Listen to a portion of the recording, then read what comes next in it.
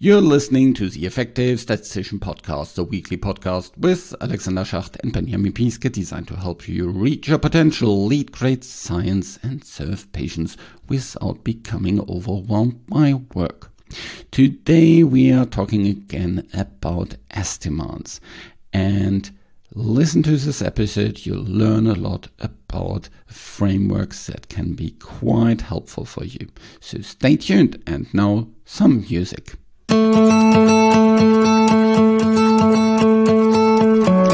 Estimands is also the topic of a course I created together with the famous statistician Kaspar Rufibach. It is not only about Estimands, but also how you can roll out more effectively the Estimand framework within your company, in your organization, even in your study teams. So check out this course that we have created together with Kaspar. Of course, you can find it, like all the different courses, on the Effective Statistician Academy. I'm producing this podcast in association with PSI, a community dedicated to leading, promoting the use of statistics within the healthcare industry for the benefit of patients. Join PSI today to further develop your statistical capabilities with access to the ever-growing video-on-demand content library, free registration to all PSI webinars, and much, much more. Head over to psiweb.org to learn more about PSI activities and become a PSI member today.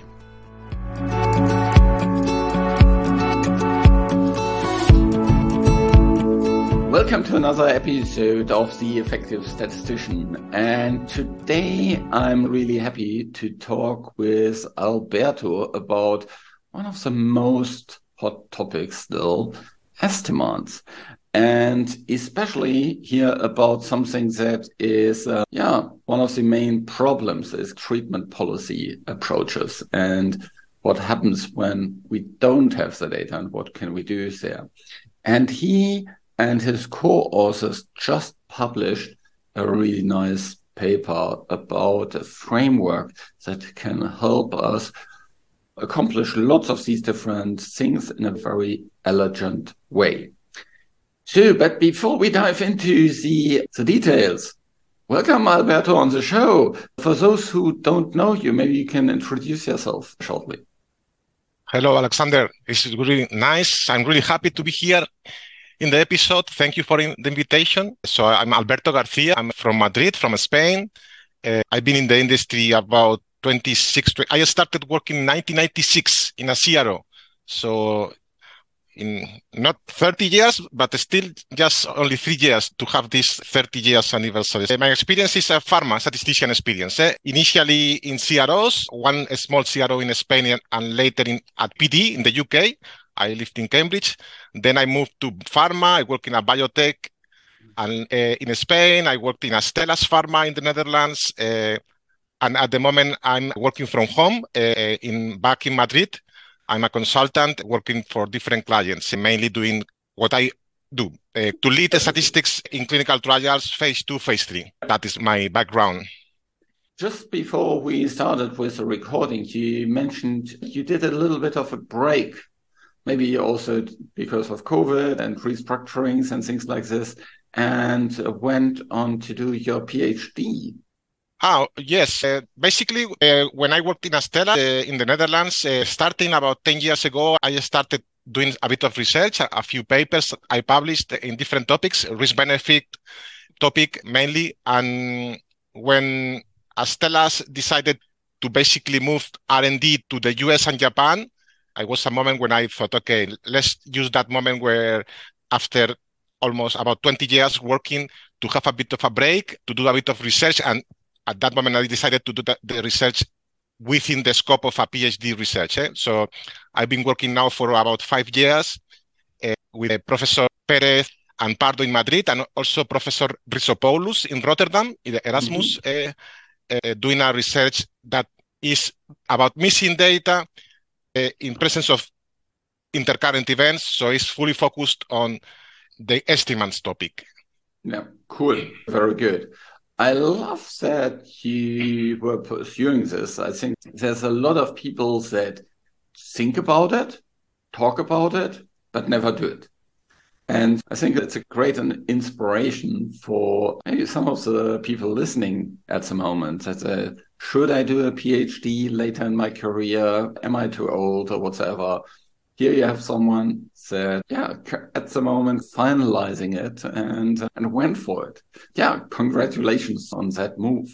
Thank you. I'm now 49, so it's true. It's never too late. And doing this at this age is maybe a bit hard because you have to combine it with family and work. But on the other hand, I think you can really do a research that you will find useful in your work and more about what you are going to do the research on. When you do the research when you are 20, maybe it's just basically the professor at the university, they choose the topic for you, and maybe at the end you might not even use it.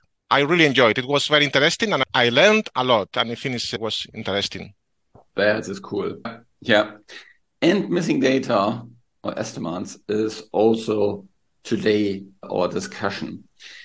When we think about the treatment policy approach, so an approach where you want to understand the efficacy based on the decisions that you make at the start of the treatment.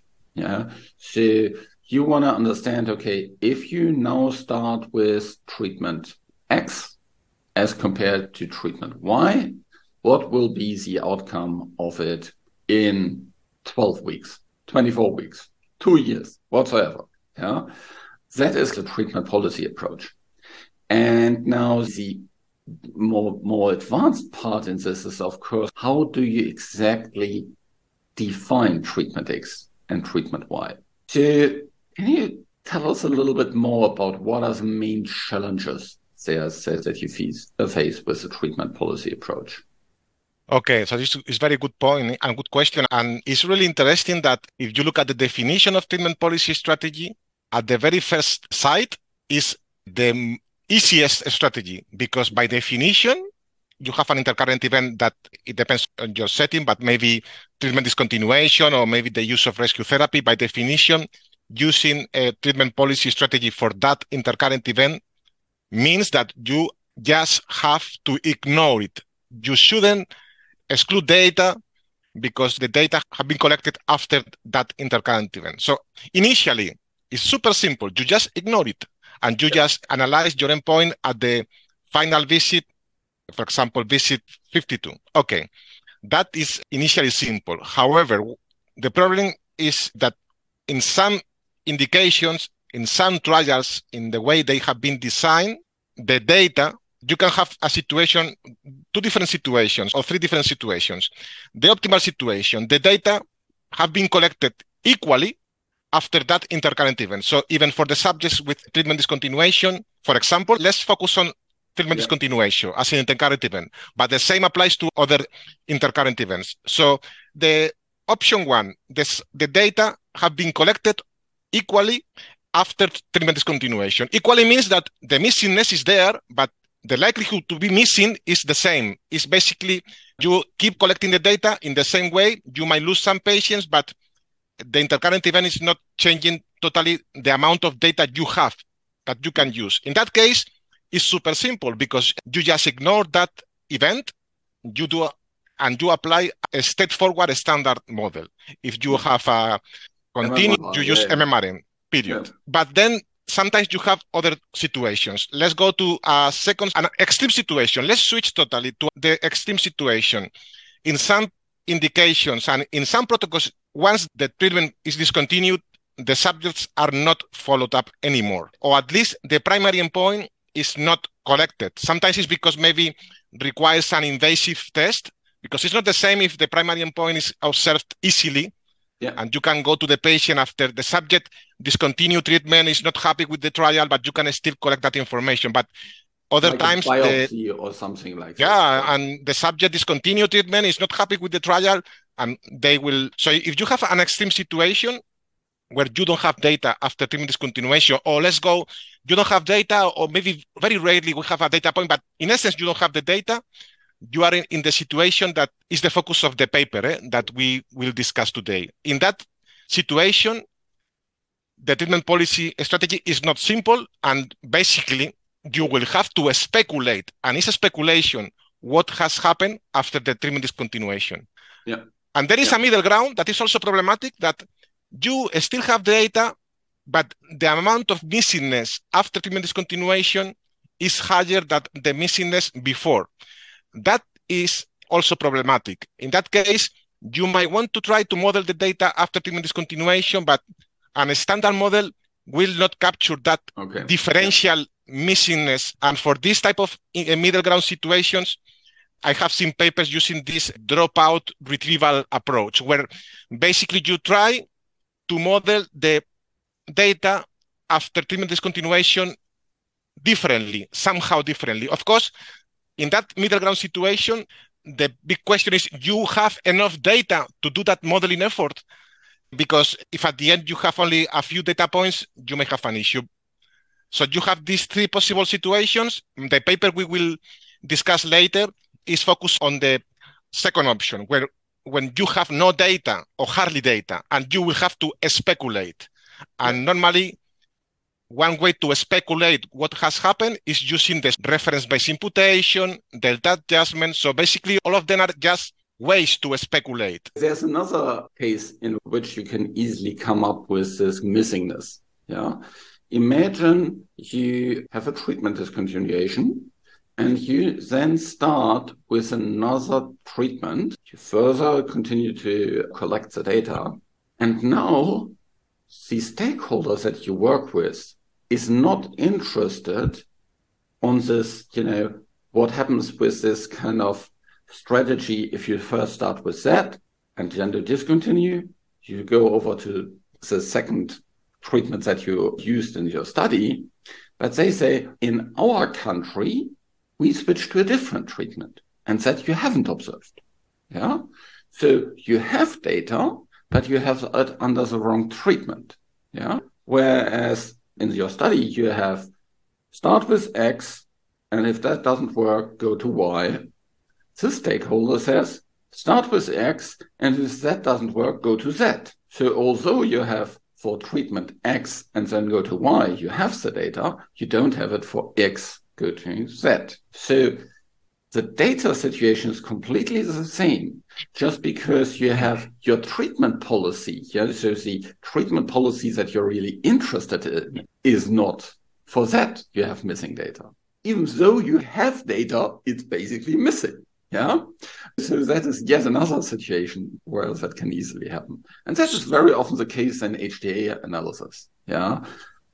Where, for example, you have a control arm, and once people discontinue from the control arm, they go over to the experimental arm.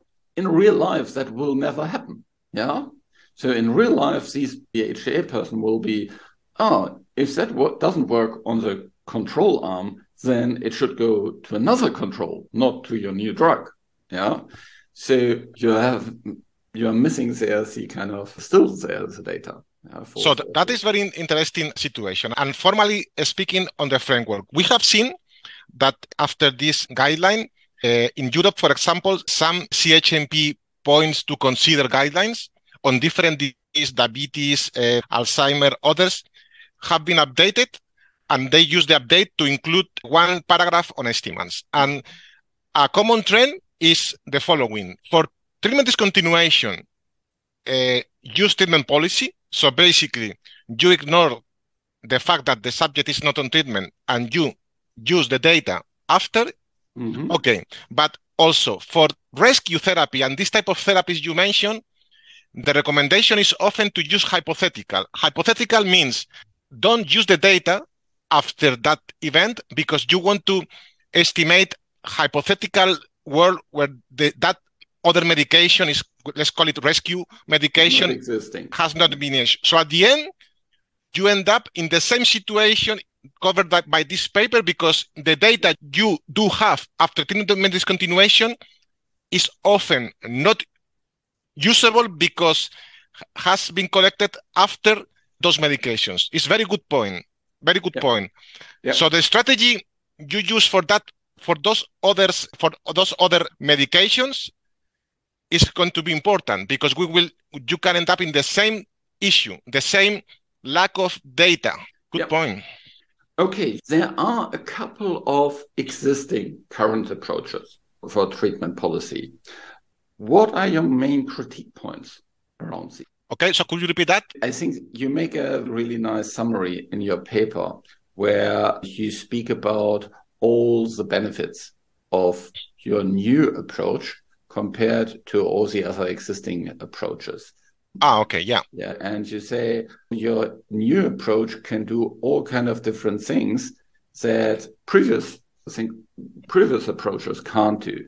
So there's the section 4.3 in your paper that I'm referring. Yeah, let me explain this because it's interesting, but I'm not sure if we are all on the same page on the tools we already have in the literature, even before that paper. We already mentioned here the focus is to use treatment policy strategy for treatment discontinuation, but we don't have the data. Or as you mentioned, the data that we have might not be data we can use. At the end, it's the same. And we will have to speculate. We will have, to be honest, we will have to invent and normally, of course, that speculation should be conservative. What options we have to use reference-based imputation, that basically you assume that for the experimental group after treatment discontinuation, in average, the subjects will behave like the control group, the reference group average, in average. Okay. Another option. Yeah. Go ahead. And so that would be after treatment discontinuation to basically assume they directly behave like the patients under reference. Yeah. Basically, the treatment effect after treatment discontinuation is zero. So there is a treatment effect only on treatment, and after treatment discontinuation is zero. There is another option, is the copy increment from reference, when you assume that they already achieved treatment effect at that time point is maintained, or you can maybe apply sort of delta adjustment, but basically you add or take a delta value, a bit of effect size, and you can increase the effect size for placebo, decreases at the end you have to fix those delta values. In terms of the delta, so you basically assume that over time the treatment effect shrinks. Yeah. So instead of that it says, you can assume that it's maintained, that it goes directly to zero, or that it continuously shrinks. Yeah, normally you will use a negative delta for your experimental. So you will assume that the mean value for the experimental group after treatment discontinuation, you will discount an amount, and you can repeat that for different amounts, and then you end up doing the DP point analysis, and you can put that in a plot. Yeah. Okay. But all this is not new. So basically, let's go now to your question. How you can implement that? That is not new. We have been doing that for many years. Sometimes maybe it was only a sensitivity analysis, but as you might know, the most frequent tool to implement reference-based imputation, and it's at least what I used to apply in my times in different companies, is the Carpenter-Roger-Kenward algorithm. Basically, you use multiple imputation framework. Multiple imputation framework is something. So basically, you first use multiple imputation model, an imputation model to impute your data, but you will not impute the data using your data-driven model. So your data-driven model is going to be changed to implement the jump to reference. So for example, the estimated mean for placebo is the one you are going to use for the experimental group for the imputations. And after imputing the data, and in multiple imputation, you have to impute the data many times, you apply maybe a simple ANCOVA model per imputation. And after that, you obtain an effect size per imputation, and you pull all this with Rubin's equation. It's an equation that in SAS you apply when you use a procedure called proc-M analyze. But I mean that the whole process of doing that using multiple imputation, it requires a lot of steps. I experienced the implementation of this in real practice when basically the programming group say, okay, we need to create Adam data sets for each of these thousands imputed data sets.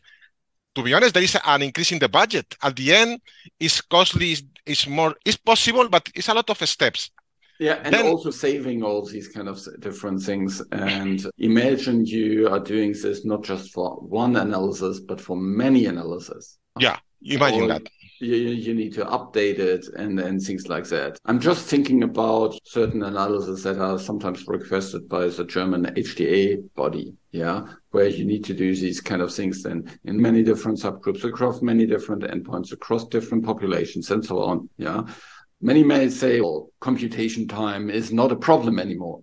In these cases, it is still a problem, And of course, just with rerunning things and having different seeds and whatsoever, it becomes sometimes really difficult to exactly replicate things. Okay, so then the question is, what is the alternative? In this field of reference-based imputation, there are already two streams, two lines of research. The ones based on multiple imputation, and is, I think, what people tend to use is, and for multiple imputation approach, there are a number of packages and macros and software, but it's not, this paper is not the first one that is proposing a fully analytical solution. In the paper, I mentioned this work from Lu, from Tang, and also from Liu and Pang. These papers, I have to be honest, I think they are not that well known, but those other papers, they propose fully analytical solutions. So basically, you replace your MRM model by another fully analytical model that without straight away gives you the parameter estimates for your problem using YAM to reference, for example. And these solutions are much faster and very fast. So basically, if not, you ask me to compare the approach of this new paper, I can do this comparison in two ways. I can compare it, and I do it in the paper, against the multiple imputation approach, that is what most people are using out there. And I also can compare it against the previous analytical solutions. And I think that is what you mentioned before, in that section where I mentioned that with regard to the previous analytical solutions, the papers I just mentioned before, the new framework allows to implement any rule. The new framework is actually more compatible, aligned with the Estimands framework. The other papers I just mentioned before are quite old, so they were actually published before the Estimands framework. And those papers, basically what they did is to adjust, basically those papers and my new framework, they are doing initially the same thing. Basically what we are doing, we use only data up to the treatment discontinuation, and we obtain an effect size. What is that? That is the effect size using the hypothetical strategy. That is by nature what you do if you censor after discontinuation. In this case, you don't need to censor because you don't have the data, unless you have the situation you mentioned before where you have data you are not supposed to use, then you censor. That gives you an effect size, but it's what in the paper I call the effect size for process Y, not for the process of interest that I call set, that is the treatment policy. And that effect size with a standard error basically has to be adjusted. Basically, to you jump to reference, basically you multiply that effect size times the probability of not having an intercurrent event at that time in the experimental group. The slight difference is that previous works, they used the multinomial for that second probability, for that adjustment. Okay. I'm using fully survival methods, so I can handle better censoring, I can handle better other situations. In essence, my paper is a continuation of the line of research that I mentioned before, analytical solutions, but it's a bit of an extension and a bit of an improvement to handle better competing intercurrent events or censoring.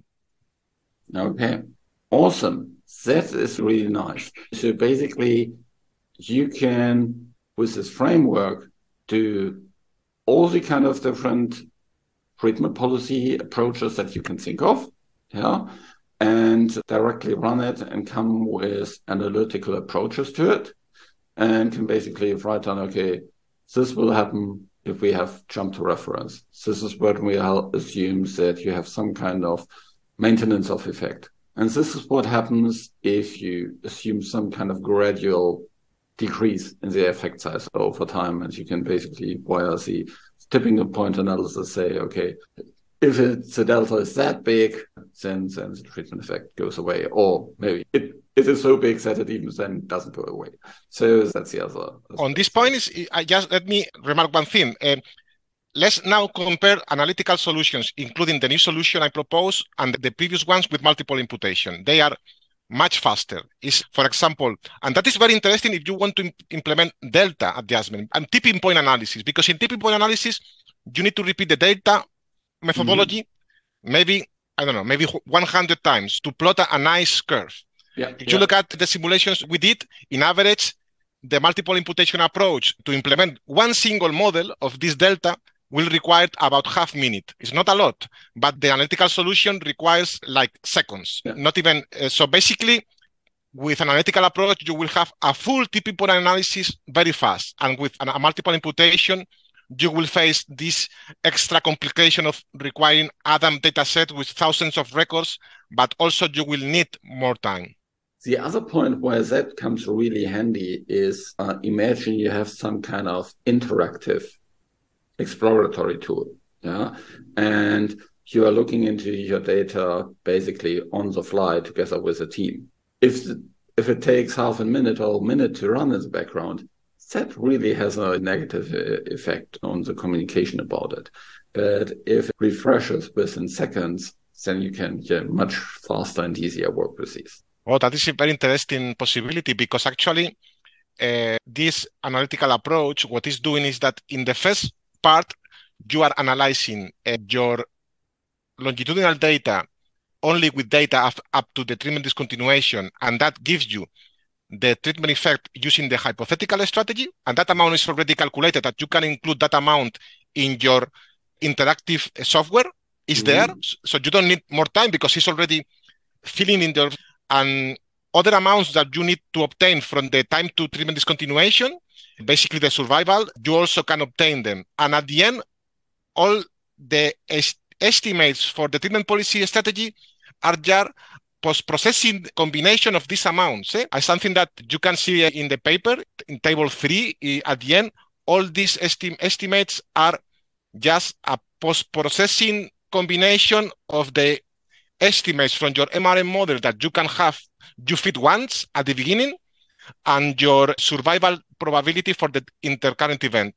So you can totally do that. You can totally, that possibility, to have an interactive tool that based on the let's remember, everything you do at the end is a speculation. You don't know what happens after treatment discontinuation. Let's play with that speculation, and the possible speculation of that situation will give you a different effect size.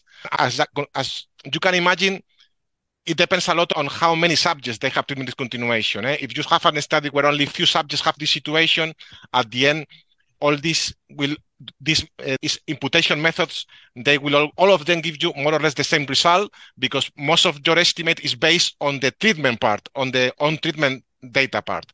If you have many patients with treatment discontinuation, the speculative part will be more important, and each method will give you a very different effect size. Yeah. And it would be bad if your framework doesn't reflect that. Awesome. So now, as a listener, I would think like, okay, what's next? How can people implement it? Do you help people with anything? Do you have any kind of scripts or whatever available? Yeah, in the journal, in the supplementary materials, we have a SAS script. I think in SAS it's possible to implement, but I think if you people read the paper and they have the time to really follow the logic of this paper, some of these estimates, or basically the estimator I built to, for example, for jump to reference, for example, using this framework, imagine you have a trial and you just you don't collect the data after treatment discontinuation, and maybe it's a supplementary analysis to let's report treatment policy for this trial in an easy way. Basically, you take your effect size that at that visit that you already, the estimator in the paper for jump to reference, you take the effect size, the treatment difference using the hypothetical strategy. That is what I call beta J2, visit J beta 2, because it's the effect size. And that amount that we all know how to estimate, you multiply that times the survival at that moment, is the moment for the visit you want to estimate, is the survival of basically the probability of not having suffered treatment discontinuation in the experimental group at that moment. And that is something that others could even obtain using, I don't know, even non-parametric methods. I'm using flexible parametric methods, because they are handy to later build standard errors. But at the end, it's the multiplication of two amounts that we all know how to obtain. Of course, I went to the simplest one, jump to reference. For others, the equation is more complex. But at the end, the equation is always based on your estimates for the hypothetical strategy and the survivals of the probabilities of treatment discontinuation. Of course, some of these possibilities or speculations, they will require more complex equations. But I think that if others want to use this method, they don't have to really use the SAS code. It's not that simple. Yeah, okay. So have a look into this, and if you find a really nice solution, maybe if you do something in R or something like this, let us know so that we can link to your work in the show notes. And of course, in the show notes, you will find a link to the paper, find a link to Alberto on his LinkedIn profile, and see what's all out there. Thanks so much, Alberto, for this really good discussion about the treatment policy, where we talked about a couple of different limitations that are currently out there. We talked about reference-based imputation. We talked about how you can use delta adjustment to model kind of different scenarios, how that links together with tipping point and analysis. And all of these are really, really helpful. However, it always starts with understanding what actually is the research questions that you have. What exactly is treatment? What exactly is reference? What exactly do you want to assume and understand? And I think that is still a discussion that we need to have much more as statisticians, as non-statisticians especially, and to continue to work on this. By the way, one remark is, as we are recording this on the 7th of February in 2023, there's a really nice incident. On the 8th of February 2023 is the wonderful Wednesday webinar. And there we are talking about how you can visualize all these kind of different things that we just talked about.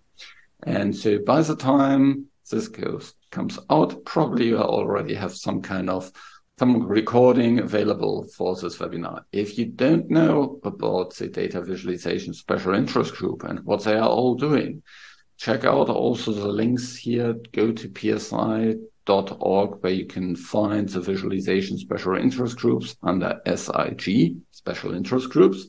It's the last one because it starts with a V. And check out all the different work that is there. It's definitely helpful for this, and it's definitely helpful for many other things. Alberto, any kind of final thoughts for those who are reading your paper? No, to be honest, I think we covered most of the interesting parts. There are some other interesting facts in the paper, a bit too technical. To just summarize briefly, I just want to thank you for inviting me. Very interesting discussion. Okay, awesome. Thanks so much. Have a nice time and listen to the podcast again next week.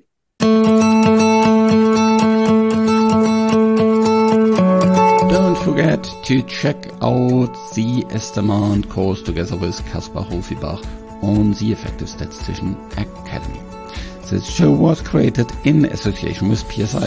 Thanks to Rain and her team at VVS for help with the show's background, and thank you for listening. Reach your potential, lead great science, and serve patients. Just be an effective statistician.